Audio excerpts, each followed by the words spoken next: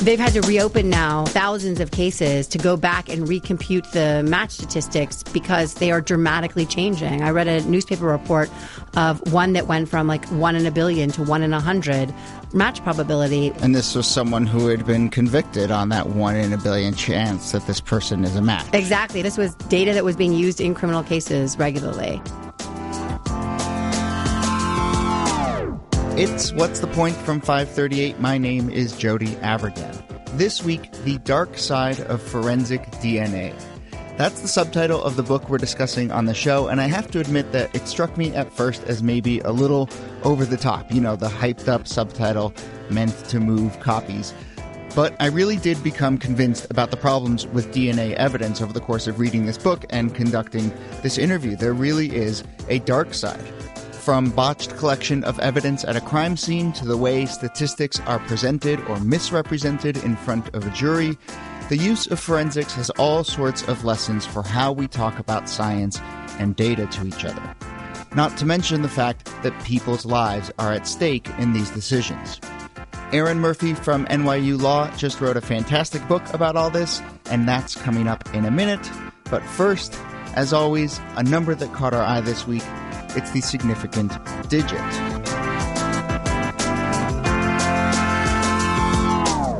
Now, usually in this moment, I go out on the street and talk to someone about the significant digit, but this is a first. This is a significant digit follow-up because Andrew Flowers is here to talk more about baby names. Now, Andrew, we did a significant digit on popular baby names a number of months ago, and you told us that you were about to have a baby and that you'd picked out a name, and you didn't tell us what that name was, but you promised to come back and tell us. And Andrew, you had a daughter. Congratulations. Thank you. Yeah, I'm excited. What's your sleep level like? It's erratic, I would say. It's scattershot.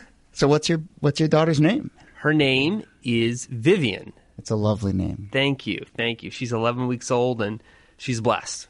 And tell us about that name, Vivian. My wife and I wanted to pick a name that was classy and maybe a little old school, but also not too obscure and maybe, increase in popularity a little bit. And Vivian fit the bill. I mean, we didn't use only data to pick this out. I should be clear. We liked the name. But there is a statistical backing to your rationale. There is, yeah. Vivian was a really popular name in like the 1910s, the 1920s. So according to Social Security Administration data, I did look at this. I don't think my wife did, but it was really popular then, and then it really faded out. So there are not that many Vivians born in the 60s and 70s, and just recently, though, in the last decade, it's become more popular. And last year, in 2014, it was a top 100 name for girls. It was ranked 98th, actually. So it's not like Madison yet, but it's getting there. It's popular. It's growing in popularity. Hopefully, it doesn't become too popular. I don't want, right. I don't want. You want to hit that sweet spot. I want that hipster parent kind of my name's not too popular card to pull, but we love it, and that's why we chose it. So you have your own personal news hook for coming in here and talking about this, which is the birth of your daughter. But there's also a bigger news hook that leads us to a baby name conversation, which is, of course, everyone knows, of course, that Kanye West and Kim Kardashian had their second child this week and named their kid Saint. Yes, so Saint. We have a North and we have a Saint, and you, of course, you're somehow the baby name beat is one of your beats. Yeah, it's a beat of mine. And you looked into it? Yeah, so we found, my editor and I, when we looked into this, that Saint is actually a more popular name than North. So Kim and Kanye are becoming a little bit more trendy, but still it's pretty mainstream. Or more mainstream. They sold out and named their kid Saint. I know. But Saint, though, to get some perspective, is extremely rare. Only 32 boys were named Saint in the United States last year in 2014, and there were no girls named Saint. I mean, they had a son, so that doesn't make a difference. But it's never been more than 32 names in a given year. So I think that is probably going to increase, is my hunch. I would guess that as well, yeah. Andrew Flowers, thanks a lot, and congrats to you and Anna and to Vivian again. Thanks a lot.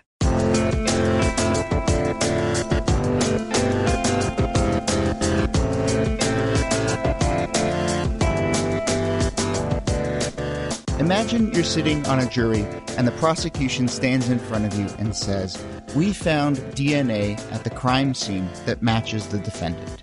In fact, there is only a 1 in a million chance of a match in a case like this. That sounds pretty impressive, but think about all the assumptions that go into that one statistic, into that word match. What kind of DNA was found? How complete was the sample? What's it mean to be 1 in a million? That sounds impressive if you're talking about, say, the residents of a town, but 1 in a million if your sample size is the whole world, that's a lot of matches.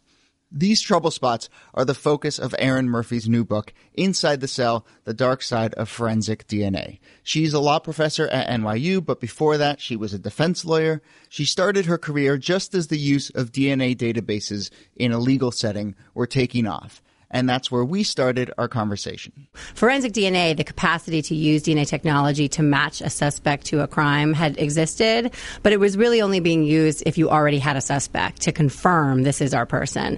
And it wasn't until the databases started to grow that we were able to use it for this investigative purpose, which is to find a suspect when there's no other evidence. Meaning, we're out of options. We don't really know how we're going to build this case, but now there's this thing that we can go search for. Exactly. And meaning as a lawyer, you were getting, as a defense lawyer, you were getting cases in which there was very little other evidence. It wasn't, we have 3 witnesses and we have fingerprints and all this other stuff. It was, we have really nothing except the DNA. And so now, how did that DNA get there? Is the match what it's cracked up to be? Those became the most important questions in the case. What was it like to be in that moment where all of a sudden you probably had to learn a whole new language and kind of learn a whole new field, right? Absolutely. I mean, we like to joke that lawyers are the people who didn't want to do math in school. That's why they became lawyers. And so I think that was true in our office. I always went lucky to be in an office that is well known in the country as having adequate resources to do the kind of work they need to do. And yet, even among these incredibly bright, talented lawyers, we were getting cases that were just outside of our area of expertise and training. And so we were lucky. We won a grant to start this kind of group within the office of lawyers who would give over their Saturdays and Sundays for extra training to learn the science, learn the math. And the first lecture we ever had was from my college roommate, who happened to be a PhD in biochemistry. It was like, who knows a nerd? Exactly. It was literally that simple. Yeah. Who knows? And I was call them, "Hey, Janie, could you come and can you do a lecture on DNA?" And the first lecture was as simple as like, there are cells in your body. And, we really went from there to try to build the expertise we needed to defend the cases. Right. And of course, the implications of this are huge and they have to do with real people's lives. So what was it like to go into the first trial where you were using this? It was, yeah. How confident did you feel? It was tricky. I felt confident. At that point, to be honest, I felt we were ahead of the game. The lawyers who had really given over so much time, we had actually learned it. We had learned the science. We had learned the stats, whereas the prosecutors could still rely on their experts. And so they hadn't really, all of them, learned it or internalized it. They were still just counting on their expert to kind of get them through. So their expert would give them, like, these are the questions you should ask me. And then the prosecutor would sort of mechanically ask the question. They hadn't yet realized, I'm going to need to really deeply understand this also. I will say, that divide then between how do you talk to a jury, because ultimately that's our audience, is this jury, and how can you make sure that these very sophisticated concepts can be internalized in a productive way to the jury. That posed a real challenge. Can you articulate that prosecutor-defender divide a little bit more? It feels like you're saying the burden is more on the defense to have their science together. I think so. I mean, there are now increasingly prosecutors who have also become interested, so I don't want to suggest no prosecutor knows the technology, but the prosecutors worked very closely with the lab personnel who do the testifying. Sometimes they're literally within the police department, within the law enforcement arm. And so the dynamic was often an overworked prosecutor who has a lot of witnesses to be wrangling on a case simply calls up the lab analyst who's going to testify and says, are you ready? It's happening Monday. Can you send me the questions I should be asking you? Maybe does a couple corrections, but doesn't have to really deeply understand the technology. But I think quickly it became clear that if the other side knows what it's doing and the prosecutor on rebuttal, the best they can say is like, anything you want to add to that? I think there was an advantage early on because many prosecutors weren't up to speed, even if the defense lawyer was. And that feels sort of like an upending of the whole where the burden should be, right? The burden should be on the prosecution to, innocent until proven guilty. And as you said, this manifests itself inside of a courtroom as rhetoric, right? And making an argument using statistical evidence and forensic evidence and so forth. So What were the challenges, and what are the challenges in terms of making a rhetorical argument to a jury? There's tremendous challenges. I mean, the things that juries find persuasive to statisticians may not be persuasive. So even from an ethical standpoint, a lawyer could present a challenge of, how should I present this information ethically? If I think that there is something that's true that I don't think a jury is going to like, but is maybe statistically founded, how far can I push that argument? Because a jury is going to go along with it, even if sort of mathematically there's no there. Conversely, you might have a really good argument on the statistics, something that's very complicated and sophisticated, but you just feel like the jury is never going to be able to get this in a cross-examination format. It's just not something that's that readily intelligible. And so trying to balance how strategically you choose your arguments, how you present them, that was incredibly difficult. So even something as simple in DNA, the match statistics are commonly reported as a random match probability. What's the chance that if you picked a person at random, they would match this DNA sample? And the idea is the defendant matches. And so if the defendant matches, if we say what's the sort of likelihood if we just pick someone at random they would match, you get a sense of how probative the evidence can be. But jurors don't hear that. Jurors hear, what's the chance this guy's guilty? What's the chance that this is his DNA? They don't hear the precise statistic. They hear a kind of general statistic about guilt or innocence.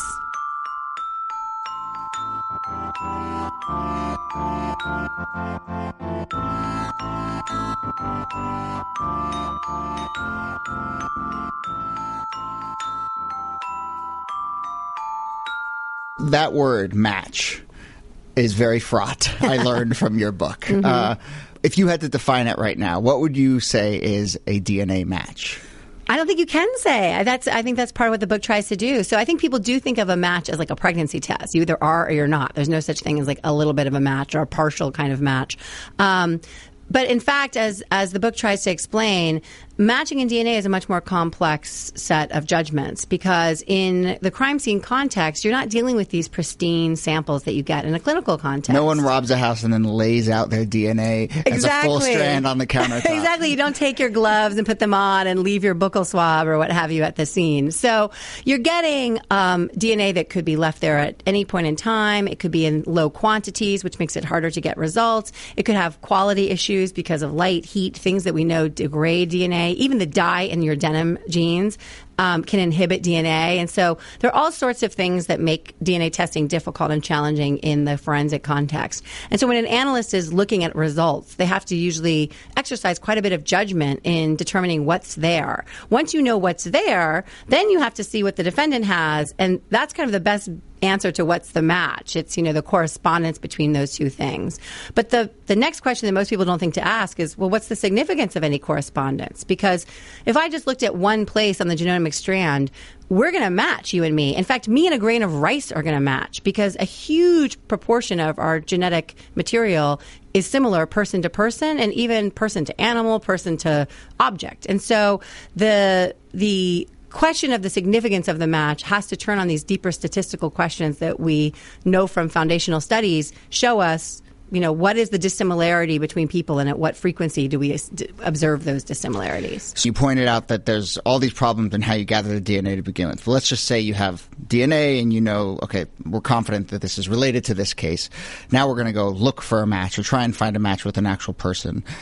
You have all these great examples of how that has not played out in an ideal manner. Is there one that you want to highlight? Is there a particular case do you feel like shows a lot of the ways that this is fraught? One of them was a case from California of a man named John Puckett. And the case involved a stale or an old rape that had not been solved.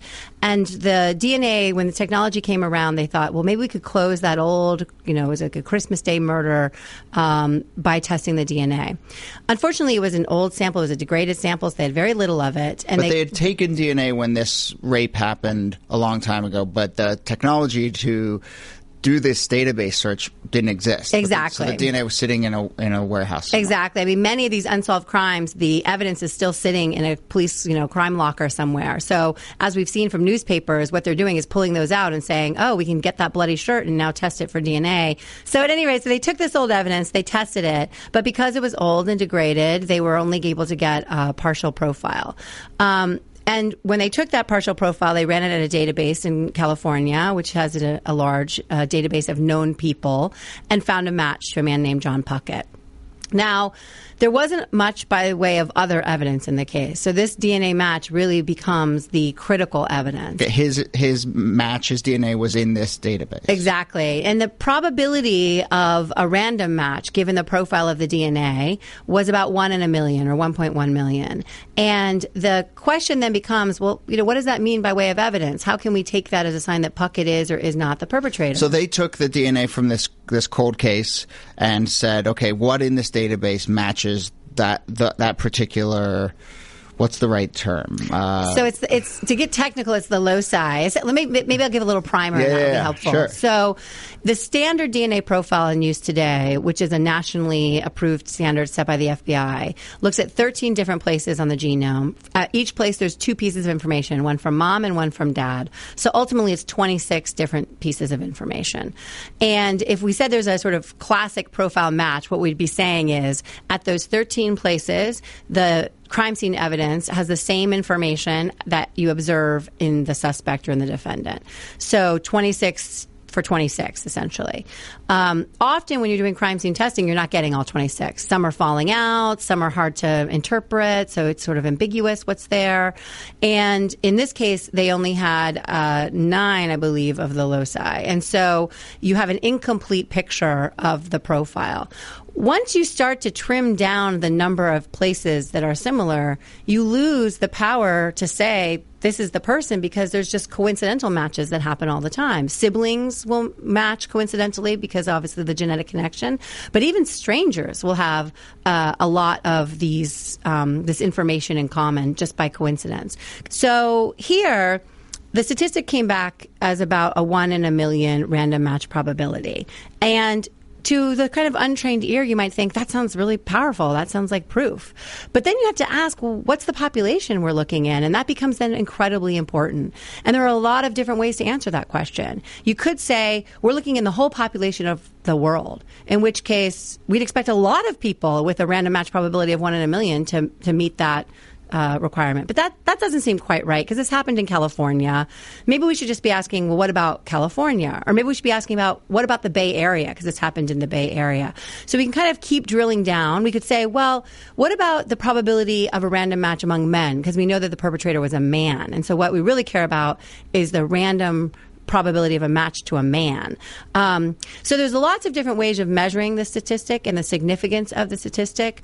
The defense had sought to present information that it was about 1 in 3. Meaning when you start to add all these other factors, a man who lived in California, maybe even around the time of the killing, maybe in that particular area, I don't know if you can get that geographically drilled down, then all of a sudden you should go from 1 in a million to 1 in 3? Exactly. I mean, the way the defense wasn't, the defense didn't even get into that level of specificity. The defense was following an approach that says we should look at the size of the database searched and discount the probability by the volume of people we've looked at. So if you think of it this way, you could think of sort of an unusual name like Armand and say, well, what's the random match probability that if I open a phone book and I just put my finger on, I'm going to hit an Armand?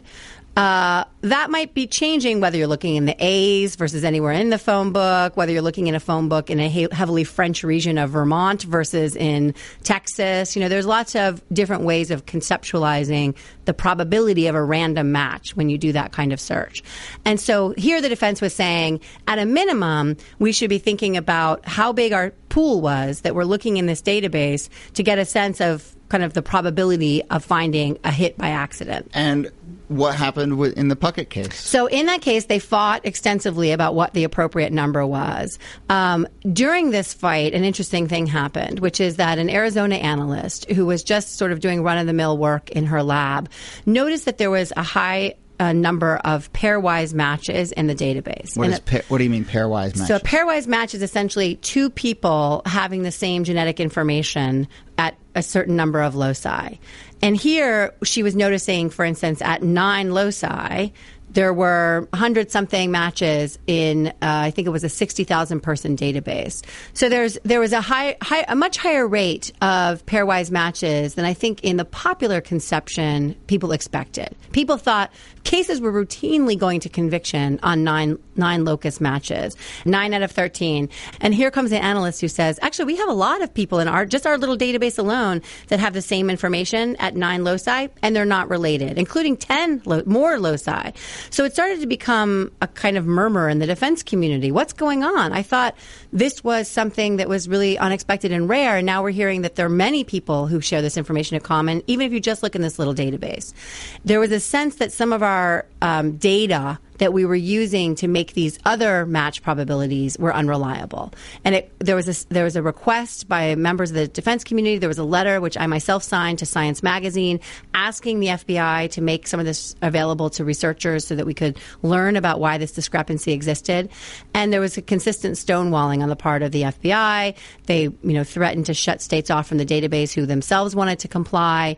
And so there was, I think, a fear that these incredibly important statistics were being sheltered from public scrutiny, and yet there were indicia they might be problematic in some way. And this sort of started happening and percolating all around the country. It did. And then I remember this sort of series of stories being like, oh, wow. And same thing happened in this database. Same thing happened in this database. And it just became this chorus of almost like, what have we been doing? Yeah. Have we been getting this wrong all along? And we have a little of a finale in some ways because just this past year, the FBI admitted that there were errors in the tables that are used to calculate these frequencies.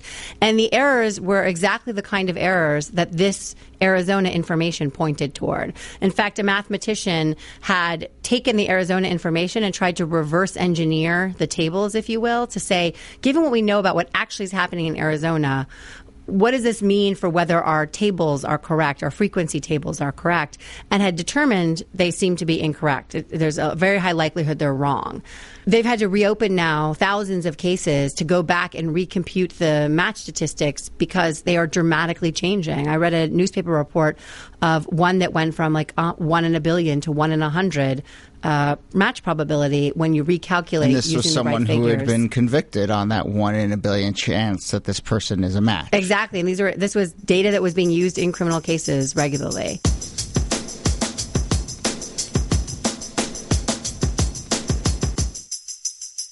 So give us some perspective about how big of a problem this is. Well, I think if I had to nail the exact nature of the problem, I think it would be that there's too much secrecy, too little transparency, too little accountability when it comes to these incredibly important statistics and how they're used in criminal cases.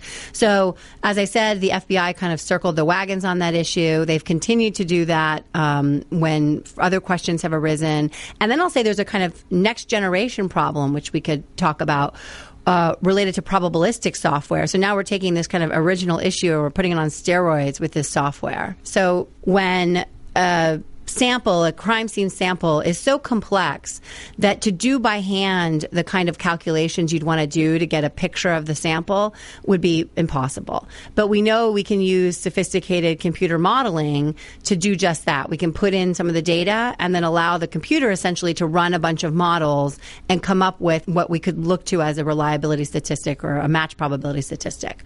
The software that does that has to take account of a lot of important variables in terms of the quality of the sample result, assumptions about how many people may have contributed to the sample, things that are inputs, if you will, that dramatically change the output. And yet there are versions of this software that are totally opaque. They are not open. There's no open source code.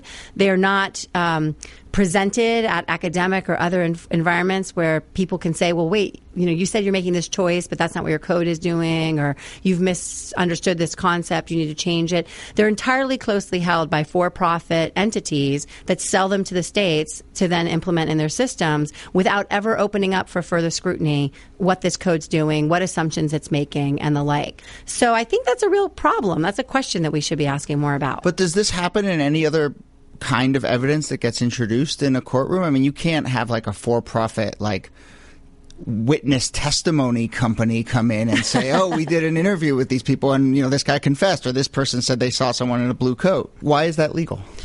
Well, that's a good question. I don't think it should be. I think there is a due process right, a confrontation right. There are statutes that give defendants the right to challenge evidence that I think also could be the basis for a defense entitlement to open this code.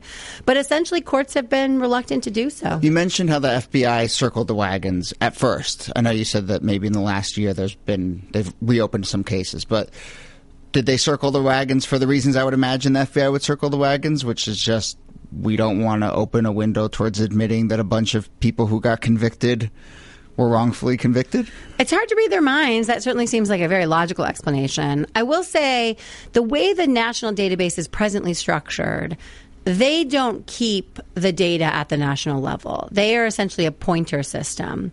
So the data is kept at the state level, and it's only the kind of matching that happens at the national level. So there are some things that you would want to know about the database that they don't have a very easy way of answering. They could answer it, but it's not a simple push of the button. But something like, what are your match reports? What do your matches look like? They've got that answer, and they won't hand it over. And whether it's because they don't want people asking a lot of questions, whether they're worried about exposing, problems with convictions that are currently existing, it's hard to say. People whose DNA is in these databases, are they only people who've committed crimes or entered the system elsewhere, or people's DNA from other things entering these databases? Well, now you're asking a complicated question, because the national database requires that the DNA be taken in compliance with state law, and that only certain DNA from crime scenes be submitted. It has to have a close connection to the crime. So let's say there's a crime that occurs outside of a nightclub. If police collect all of the cigarette butts, but there's no evidence that any one cigarette butt was left by the perpetrator, they can't just upload the DNA results from all those cigarette butts, because even though it's vaguely connected to the crime, it doesn't connect to the perpetrator necessarily. But there's all sorts of other DNA databases, including what I call rogue databases kept by municipalities, counties, that can include DNA they've collected in other ways. Say there's a sexual assault that occurs, and a victim has a boyfriend, and the victim once the boyfriend gives a sample so as to exclude the possibility of the boyfriend being mistaken as the perpetrator. That's called an elimination sample. That sample might go into one of these rogue databases. The victim sample might go into a rogue database. Or say there's a suspect and police go and say, hey, we're suspecting you of this offense. We give a voluntary sample. That voluntary sample can go into these rogue databases. So and I should add that technology now exists that some of them are being linked to one another. So now these rogue databases are forming a kind of shadow, system.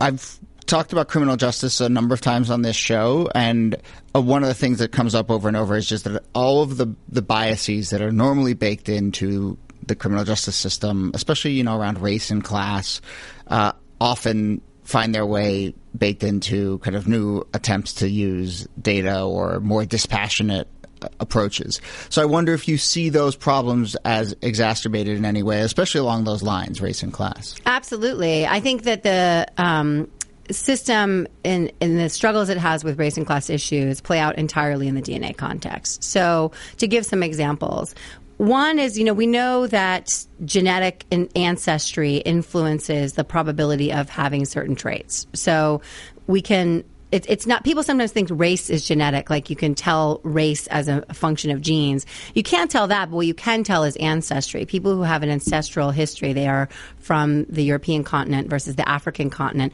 they're more likely to have certain genetic traits than others. And so the language in which this is put in courts can really leave a misimpression that race is genetic, that it's somehow hardwired into our genes. There's also a kind of crudeness with which it's done. So if you say, for instance, the United States, black, well, black can mean a lot of things in the United States. It can mean everything from our biracial president, who was born of a white woman and an African man, all the way to a recent immigrant from Africa, a Caribbean African. There's lots of different ways of having brown and black skin in our society, and yet as a social category, we just have this one label, black, and as DNA statistics, we tend to use just this one label. Another example I'll just give, two more examples about how this can play out is one in our DNA collection policies. We mandate that we take DNA from convicted persons, in some states from arrested persons, and we know that our criminal justice system does not arrest and convict people with total equity, that there are disparities between the conduct that's committed, say smoking marijuana, and the arrests that occur in terms of who's arrested for marijuana possession or convicted for marijuana possession.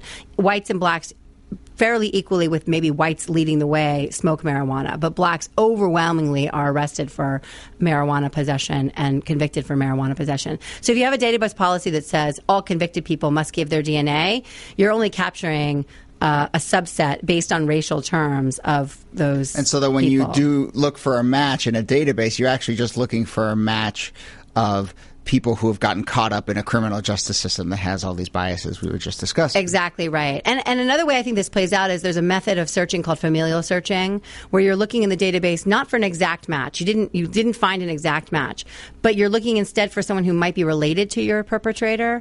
As you can see, it completely disproportionately affects one population, the population in the database. And if we know our database is racially skewed, reflects the racial skew of our criminal justice system, then the relatives who are subject to this kind of added scrutiny are now also going to be from certain subsets of our population. So in reading your book and now in talking to you, I have become sufficiently disheartened and a little outraged at the state of this. But I think particularly so because there's this promise that DNA would be this dispassionate, scientific sort of silver bullet thing that would take all these biases and so forth that we were talking about out of the equation. So, I do think to keep everyone from becoming too morose, there is a lot to be grateful for when it comes to DNA testing. It can be an incredibly powerful technology that was a game changer in forensic identification, will continue to be.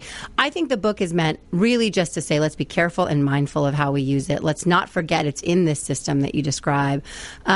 So, I will say, one, the use of DNA to exonerate is much less fraught and complicated than the use to inculpate. Because if you're exonerating, you don't have to get into these very complicated questions of what is the significance of a match. All you have to say is it's not a match, and that's a lot easier. When I hear mostly about DNA testing, I hear about it in the sort of Innocence Project context of, wow, we were able to get someone who was wrongly convicted off. But you're telling kind of the opposite side. Well, it's certainly the case that in the exoneration context, I think DNA raises far fewer issues because you can say with certainty, even if we have questions about certain aspects of the profile, if it's an incomplete profile, you can still exonerate someone on an incomplete profile because all you have to show is they don't match. It's kind of like having, a license plate with some digits missing. If you've got the digits missing, then you may have several candidates for who could have been the license plate. Anyone who partially matches might be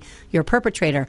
But you can immediately rule out with full confidence anyone who's got a totally different set of digits. Right. But I do think it's different, and we must know and be aware of its difference in the inculpation context when we're trying to show this was our source, and mindful of how it can be misused in the system at large. But I am trying to get a sense of how far you go in this. I mean, do you think every case that has introduced DNA evidence needs to be reassessed? No, definitely not. I mean, it turns a lot on the quality of the crime scene sample, the degree to which subjective judgments were required in the interpretation. The existence of other evidence is an important factor. If you have an overwhelming amount of other evidence, then even a very low probative DNA result can be meaningful. It can help the case, and it's not decisive in the case.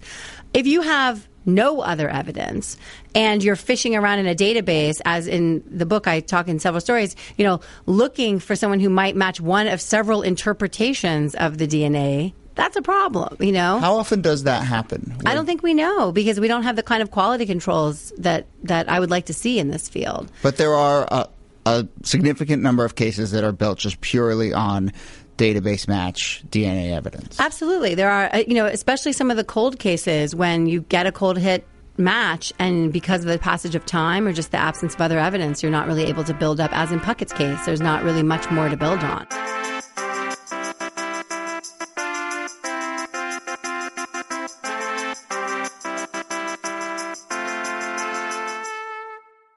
But if you think about DNA evidence as compared to the other kinds of evidence that could be introduced, I mean, we know how unreliable eyewitness evidence is. We know that confessions can be coerced. Is it still the most reliable in your mind? It's impossible to answer in the abstract. It's certainly just the same way we can't, different witnesses have strengths or weaknesses. If you have a witness who circumstantially had a long opportunity to observe, who wasn't subject to a suggestive procedure, et cetera, you might have a great deal of confidence in that witness, notwithstanding what we know about witnesses in other environments. Similarly with DNA. DNA is no different. If you have a sample from an intimate bodily swab, like in a rape case, if you have a large quantity of sample, if you're able to recover a good robust profile that doesn't require a lot of subjective interpretation, that's great evidence. That we can rely on and count on that.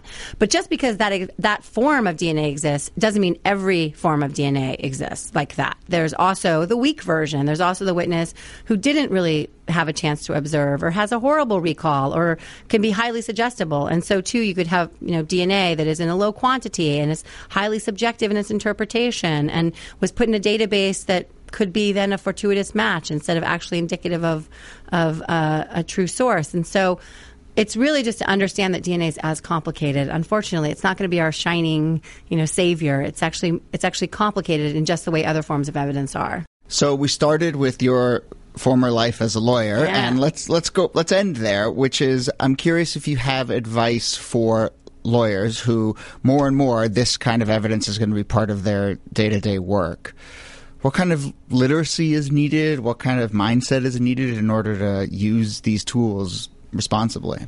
Well, obviously they should buy my book. Read the book 3 times. And I will say a lot of the reason I wrote the book was because for lawyers, they needed a kind of one-stop shop, somewhere they could get the science, the stats, the social policy all in one place. And so I think that's the major piece of advice. It's naive to suggest that every lawyer will either be capable or have the time to become an expert in every dimension of forensic DNA. But they must have a basic competence so that they can identify when they need help. They must be able to screen their own case and say, okay, I'm not sure what this is exactly, but I recognize this particular thing could be a problem. So having just a sort of 36,000-foot capacity to identify where there could be issues and where they need to seek help is really, I think, a basic level of competence every lawyer should strive for.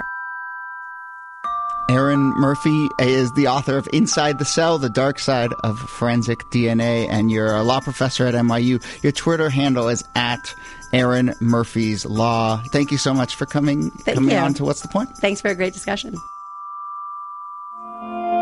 What's the Point's editor is Chadwick Matlin. Our video producer is Ryan Nantel. You can find video of this conversation and lots more on our website, 538.com/podcasts, or on 538's Facebook page. Joel Werner helped mix and produce this episode. Tony Chow helped with video. My name is Jody Avirgan. You can email me at podcasts@538.com. Our music is by Rishikesh Hirway, host of the Song Exploder podcast. Subscribe to the Song Exploder if you're one of the few people in the world who haven't already. And you can find a link to download the theme song to this podcast that he wrote on our website. Be sure to subscribe to What's the Point in iTunes or your favorite podcast client and give us a rating and a review. It really does help others discover the show. Thanks for listening. Next week, our year-end first ever Data Awards. See you soon.